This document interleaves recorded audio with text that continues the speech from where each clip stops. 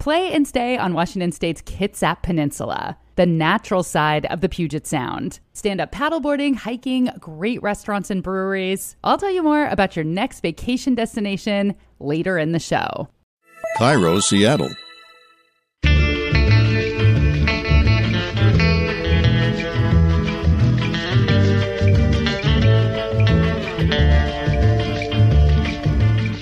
Rachel Bell, and this is Your Last Meal, a show about famous people and the stories behind the foods they love most. Today on the program, Christina Tosi. Christina is the founder, CEO, and James Beard Award-winning chef of Milk Bar, a much-beloved bakery with locations in 6 cities, including New York, Los Angeles, and Las Vegas. She's written 4 whimsical cookbooks and been a judge on MasterChef, MasterChef Junior, and the new Netflix show, Bake Squad. She also has a new adorable children's book called Every Cake Has a Story.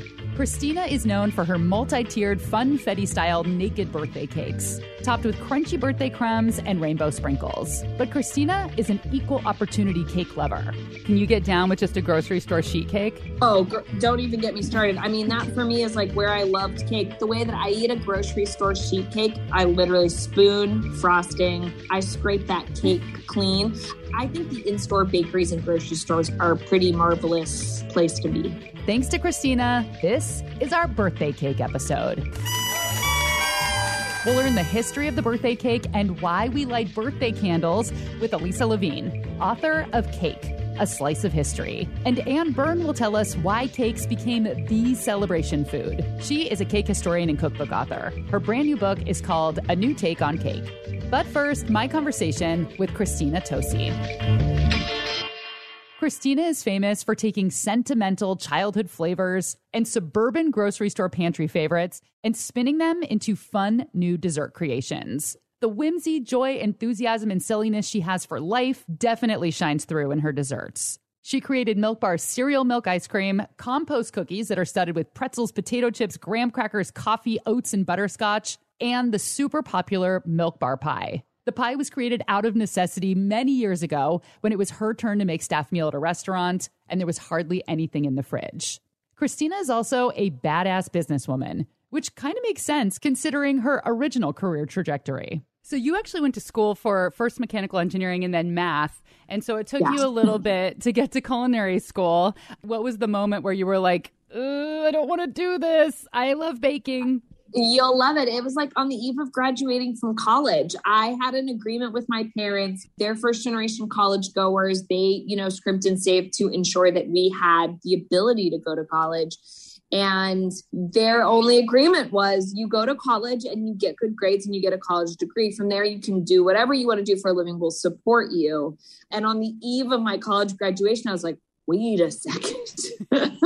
Am I really going to be an actuary for the rest of my life? Or am I going to, how is this math thing going to play out for me?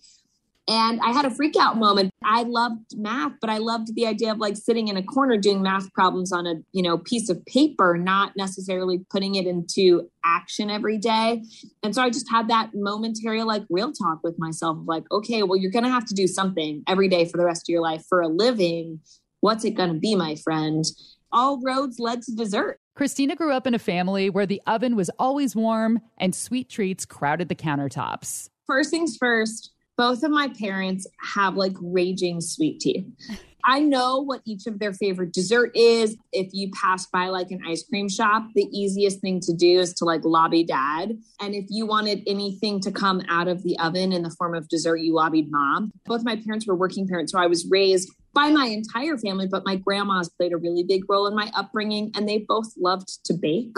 And so a lot of my child rearing years just happened in the kitchen because my grandmas were like, all right, come on, tag along. Yeah. So the idea of eating like a little knob of oatmeal cookie dough is like one of my first like food memories from childhood, and knowing the smell of a batch of brownies out of the oven is something I'm very familiar with at an early age. And then beyond that, my parents, they let us do our thing. I think they both celebrated us as individuals, but they let us sort of march to the beat of our own drums. There was a lot of an emphasis on just sort of like these bright, loud, joyful moments in an otherwise just like suburban upbringing. And I think that's a really big part of why I am the way I am and why I choose to see the world the way that I do. So Christina went to culinary school and worked in fine dining until she decided that fancy cooking wasn't her style. So she ended up somewhere between math and food. In 2005, David Chang hired her at Momofuku to write his food safety plans and help communicate with the New York City Department of Health. But the girl loves to bake, so she would often bake for the Momofuku staff, bringing in treats from home.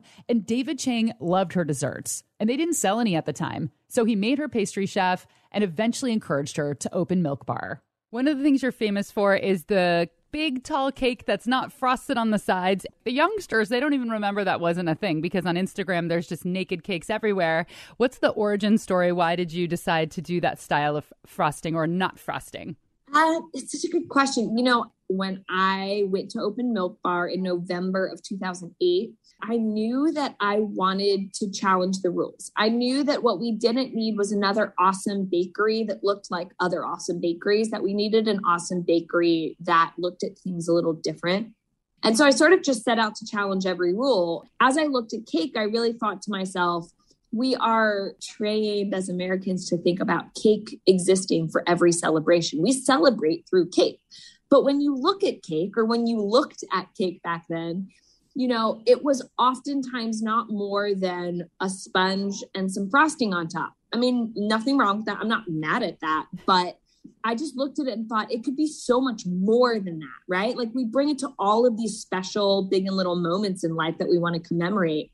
Just thought to myself, not only should we challenge what the outside of the cake looks like, but we should challenge what the cake is. And once I started building the layers of cake and frostings and fillings and crumbs and crunches, I just looked at it from the outside and thought, it is so wonderfully marvelous to get a peek into this cake. Why would we hide that with frosting? And I want to be really clear. I could take down a tub of frosting quicker than anyone else or than most people. Dare I say I do it for a living, but I just thought, like, let people in. That's kind of the purpose of cake from my perspective. So we don't frost the sides of the cake with frosting. We let them live out loud, loud and proud. You know what they're about. You know what you're getting into. That's the most fun part of eating, right? Like the approach where you're looking at something and your eyes start to feed you before you actually get to dig in.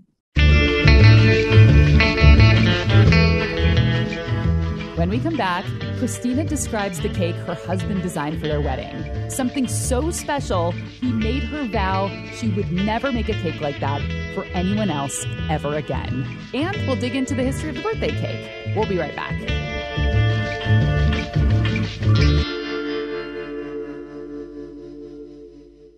Just a ferry ride away from Seattle is the Kitsap Peninsula, a land of gorgeous forests, sparkling water for kayaking and stand-up paddleboarding, and adorable seaside towns with locally owned boutiques and family-owned restaurants. I have done so many day trips to the Kitsap Peninsula, wine tasting on Bainbridge Island, a girls' trip to Paulsbo, ice cream and architecture in Port Gamble, watching the seals play from the beach in Port Orchard, and I still haven't seen it all. If you're like me and like off the beaten path places where the locals vacation, you are going to love the Kitsap Peninsula. And this month, we're talking about Bremerton and Silverdale. So Bremerton is known as a naval town, and there are museums if you're into the big ships. But the restaurant scene has been really growing over the past several years. Grab a bowl of clam chowder or homemade lumpia at Bremerton's veteran-owned Axe and Arrow. And visit a Landon Gardens to see meticulously trimmed bonsai and a tree that has been around since 300 BC. Plan your visit. Go to visitkitsap.com/yourlastmeal. You can also find a link in the show notes. Play and stay on the Kitsap Peninsula, the natural side of the Puget Sound. If you like listening to Your Last Meal, you might like watching my new TV show, The Nosh with Rachel Bell. We just wrapped up season 1, so there are 4 tasty episodes ready for you to binge at CascadePBS.org. In episode 1, I convince an East Coast skeptic that Seattle now has fantastic bagels. And in the season finale, we go truffle hunting, just about an hour outside of Seattle. Episodes are a quick bite, just 8.5 minutes long. So grab a snack and cozy up with The Nosh. Available anytime, anywhere at CascadePBS.org, or find a link in the show notes.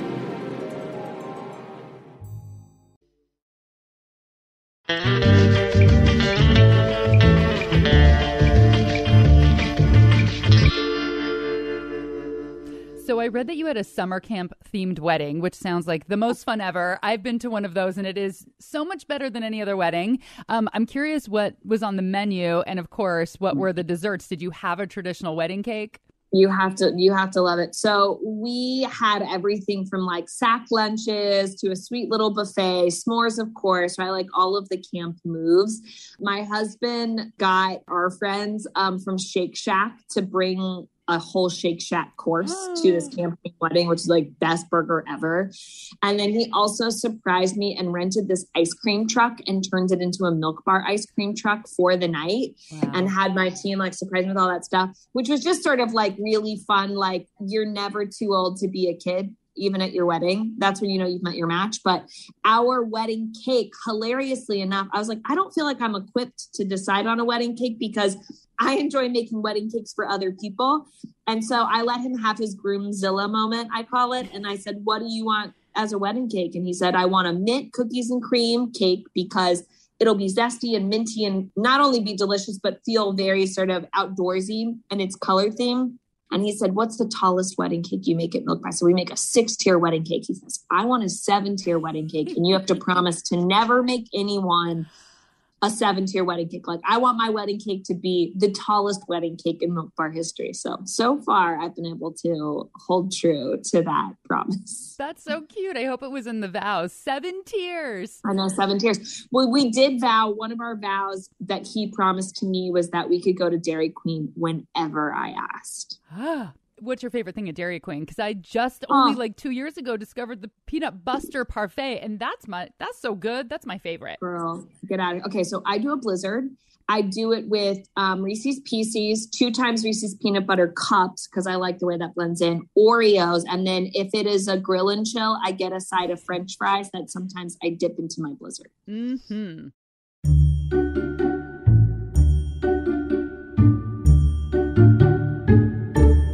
How many birthday cakes have you eaten in your life? If you're lucky, one for every year you've spent on this earth, plus all the cakes you've eaten for other people's birthdays. But have you ever wondered why cake became the celebration food? In an alternate universe, we could all be celebrating with birthday watermelons or birthday lasagnas, which honestly is not a bad idea. And why do we light birthday candles? I had never thought about any of these things before. They're so baked into our culture, I just never gave them a second thought. But after talking to Christina, I couldn't stop thinking about these questions. So I called an expert in Oxford, England. My name is Elisa Levine. Oh, hang on a minute. The book's called something else in the American edition. In America, it's called Cake, A Slice of History. But in the UK, they went for a slightly more whimsical version, and it's called Cake, The Short, Surprising History of Our Favourite Bakes. Before we get to birthday cakes, we need to talk about birthdays. Elisa says it wasn't common for regular people to celebrate their birthdays before around the 18th century. An Egyptian pharaoh or President George Washington would have a birthday celebration, but birthdays were reserved for high-class, powerful people. According to The Atlantic, middle-class Americans didn't celebrate birthdays until around 1860 or 1880. And it wasn't until the 20th century that it became a nationwide tradition. And one of the biggest reasons is super basic. We didn't have reliable timekeeping. A lot of people just didn't actually know exactly when their birthday was or exactly what their age was. But also this sense of being special, of sort of celebrating yourself, and especially for children, celebrating their special day, didn't really come about until we started to think about childhood as being a time when young people deserve to have a really special day made for them. And that, again, depended on quite a lot of things, the lowering of mortality rates amongst children, spare money that could be spent on celebrating children, and an enormous rise in consumerism. The Atlantic speculates that when families got smaller, when people on average only had a couple of kids, parents began to celebrate them. Children started to be seen in a more emotional light instead of just this crew of little laborers who could help you around the farm. But there was actually some resistance to celebrating birthdays. The Atlantic says, quote, birthday party poopers thought that the celebrations were self-centered and materialistic, took attention away from God, and turned children into brats, unquote. I mean, it's not untrue. Even I demanded a giant expensive cake for my 40th birthday. And you can see a photo of that cake and a link to which bakery I got it from on my Instagram. Hello, Rachel Bell. Okay, so now that we've covered birthdays, we can talk about birthday cakes. When did people start celebrating with a birthday cake? Well, cakes have been used to celebrate things for a very long time. So weddings, for example, we have recipes for great cakes and even things called wedding cakes back into the medieval period.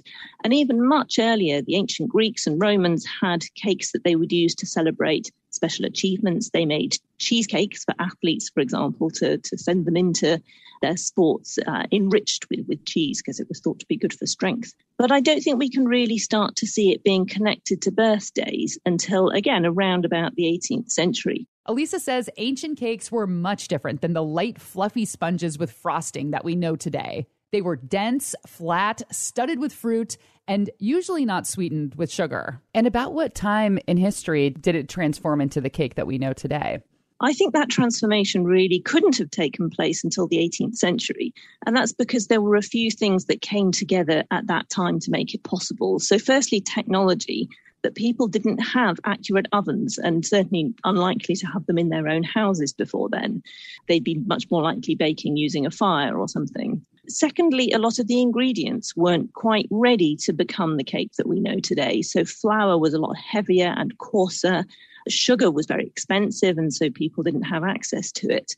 And strangely, people didn't really seem to have realized that if you whip eggs for a long time, it makes them very light. But when all those things coalesced, the raising power of the eggs and then later on artificial raising ingredients as well, all started to transform the cake. And then at the same time, there's also an increasing shift to a sense that something that's light and white is more refined and more expensive and therefore more desirable. And so people started to want to make cakes that looked like that. Nashville's Ann Byrne has sold millions of cookbooks, most of them about cake. Her book, American Cake, is an excellent, well-researched book about the history of cake in America. How did cakes come to represent celebration? Well, I think cake has always been different. It's been held a little bit higher. It's been celebratory because it required sugar. It required an oven. And to eat a slice of cake, you needed a fork. America was rural and it was poor. You have to think that, the amount of sugar that was used in cakes, and certainly the kind of heavily frosted cakes that we think of as the American layer cake, weren't available to everyone. And so maybe baking a cake was a precious occasion. And certainly during war years and people with rationing, neighbors would squirrel away enough, sugar to bake a cake.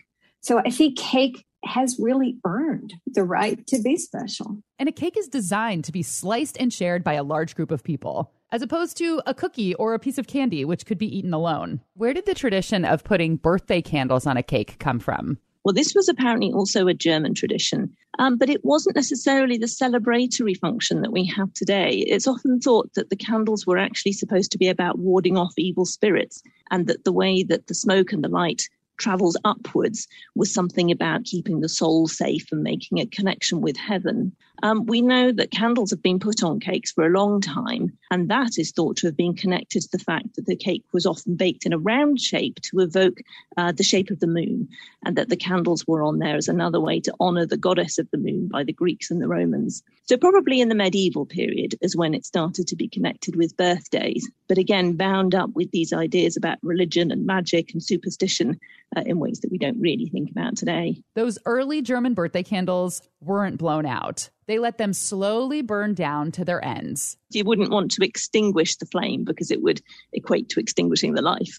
And so letting it burn was a way of wishing well for the child's future, that they would survive to their next year. And it's been suggested that that might be why in some families you have candles that number your new age, but also another one to grow on to see you through to the next year. And I guess that all links in with that same idea that you are wishing for time to pass successfully and happily. You don't want to extinguish it early by blowing it out. Anne says the first cakes in America came over with the European colonists. British fruit cake. You had pound cakes that were British in origin, and there were early cheesecakes, actually, that the Quakers were baking. But when I think of the one American cake, I think it's got to be gingerbread. It just sort of speaks to hardscrabble America starting up. The spices were cleverly used to mask the flavor, the bitter flavor of the leavening, those crude early leavening agents that were used called potash and later pearl ash. And they were made from hardwood tree ash from burning trees, clearing land in the Hudson River Valley. So all of the cakes that you mentioned as being the first ones seem to come from Europe and kind of took on their own variations. Is there a cake that is the first that is truly American that was developed here? Or because we're such a melting pot, does everything have its roots in a cake from somewhere else? Oh, that's a great question. Rose Levy-Berenbaum told me that she said, the most American cake is the chiffon, because that was the one cake that was invented in this country. And I do think a lot of our cakes have morphed from Europe, and we have transformed European cakes into our own. Even gingerbread has English and German roots. But the chiffon cake was born, in the 1920s in California, in Beverly Hills, where, a pastry chef goes west to find his fortune and bakes cakes for the stars. And that's when he started using the secret ingredient in cakes, which was vegetable oil. And General Foods bought his formula from him for the chiffon cake, and he became an instant millionaire. So when they bought his recipe, does that mean they turned it into a cake mix, or they just bought it so that they could put it on the side of their flour? Exactly. Okay. The latter. General Foods made a vegetable oil and wanted to market it. And so that made the perfect combination. In her book, she also credits enslaved cooks and bakers with introducing ingredients like coconut and sweet potatoes to American desserts, which is how we got coconut cakes and sweet potato pie. Anne also may have the answer to the most divisive of dessert debates: team cake versus team pie. The Pennsylvania Dutch, who are credited with introducing all kinds of desserts to America, had really strong opinions on the topic. They did believe that there was sort of class system, and there were those who baked and ate pies and those who baked and ate cake. And the cake bakers and eaters were a little bit upper crust, the fact that they could afford forks and would not eat with their hands. They thought of pie as something you would make in the morning, you'd take out in your lunch with you, to work in the fields. It was a very portable food, whereas cake was celebratory. You sliced it and you ate a slice on a plate and you ate it with a fork. So I think cakes probably were a way to differentiate class and wealth, and I'm sure race in America. I have never understood this debate. Why do we need to choose between cake and pie? There is no reason to spend all this time fighting when you could just be eating both. I like cake. I like pie. One time I made one of those pie cake-ins, and that wasn't good. So keep your cake and your pie separate, but eat both. And no fighting. When we come back, Christina reveals her last meal. And we do a lightning round where she fires off all of her favorite sweets. We'll be right back.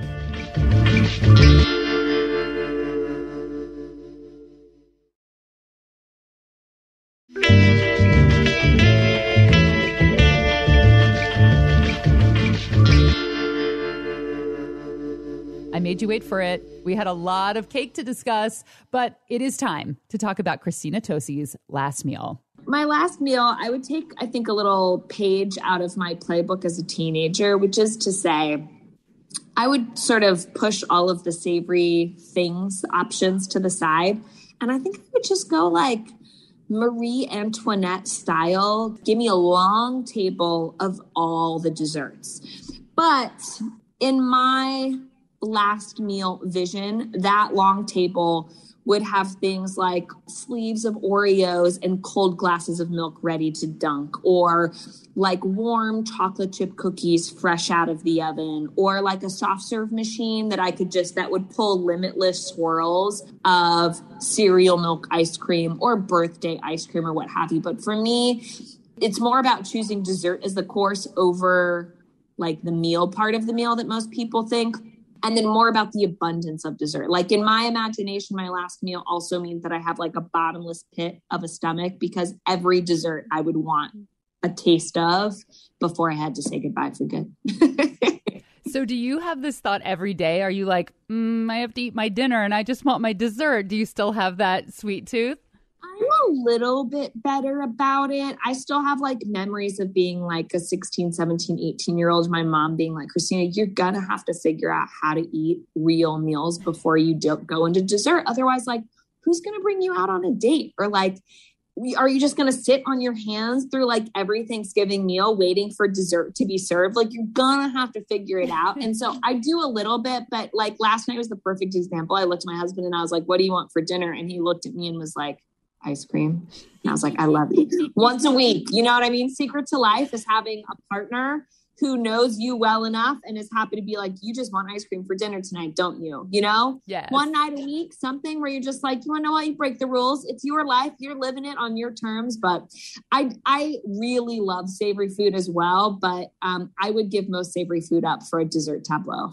Well, it's funny because, you know, your mom was like, you're going to have to figure this out. And you did, because A, you made a stuffing ice cream. So that's what's up for Thanksgiving. And B, it reminds me of, you know, I got in trouble always when I was a kid for talking too much in class. And I want to go back and find all these teachers and be like, guess what I do for a living now? I talk. And look what you do for a living. You eat dessert. That's it, girl. I just tell you, we're on the same wavelength. Gaming life in all of its glory. For her last meal, Christina wants a never-ending tableau of desserts and never-ending stomach capacity. She wants sleeves of Oreo cookies with ice-cold milk, warm chocolate chip cookies, and Milk Bar's cereal milk ice cream. Is there a dessert that you don't love, like something you can say no thank you to? You know, I'm not really into desserts with booze in them. Like, I like the separation of the two. I don't want my booze with my dessert. If I want to drink, I want to drink. If I want dessert, I want dessert.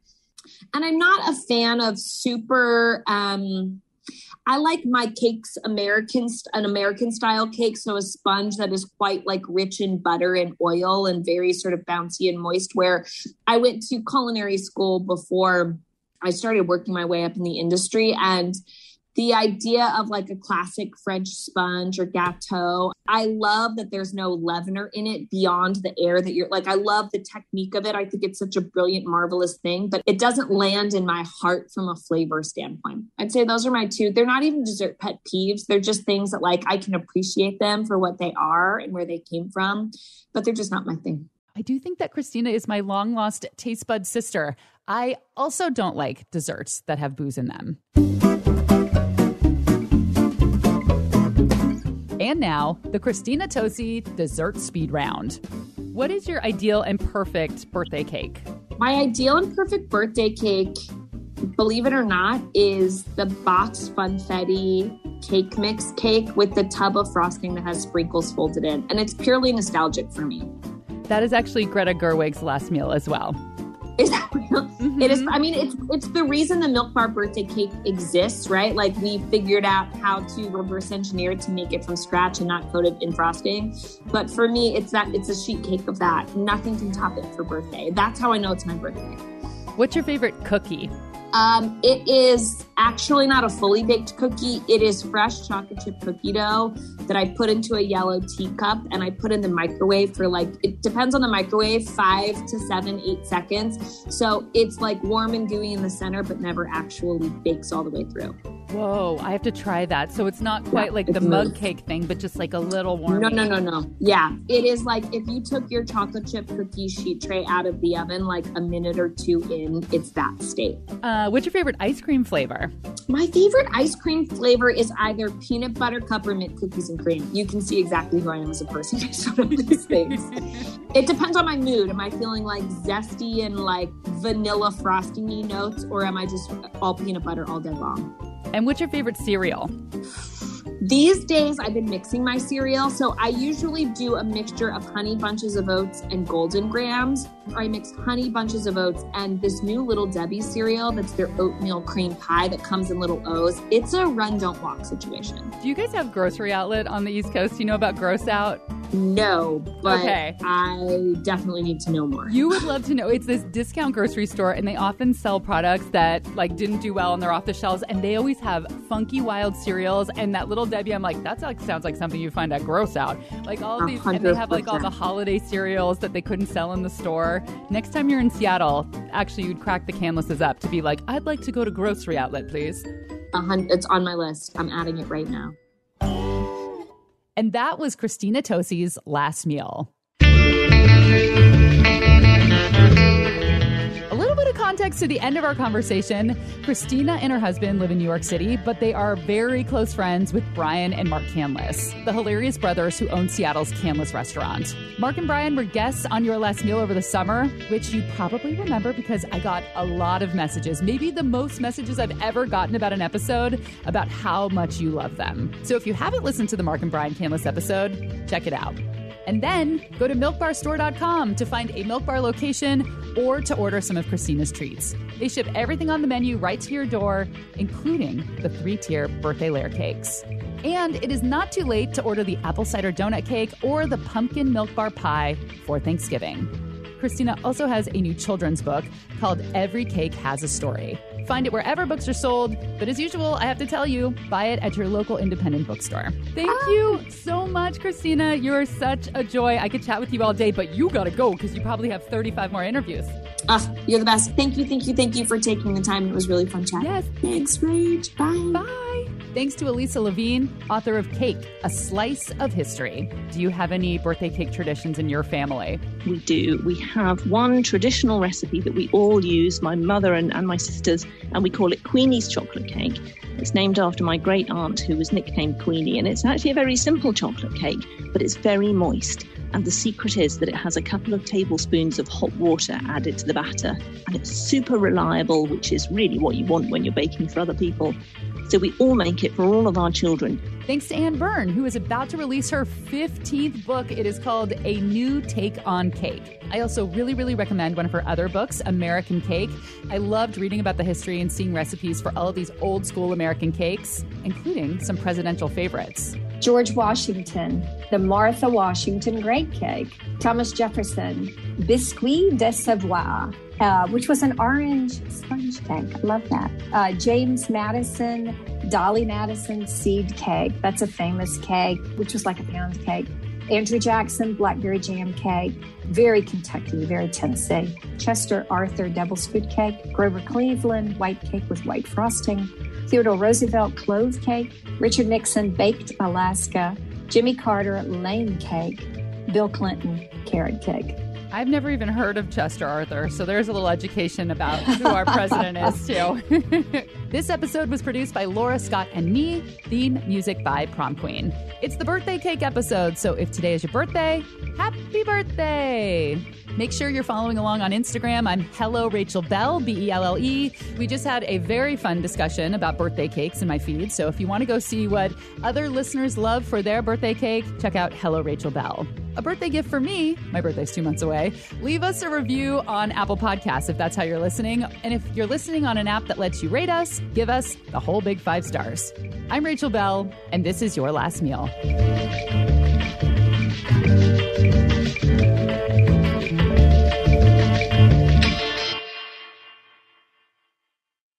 Which makes sense considering her original career trajectory. Oh my God, that word is so hard to say.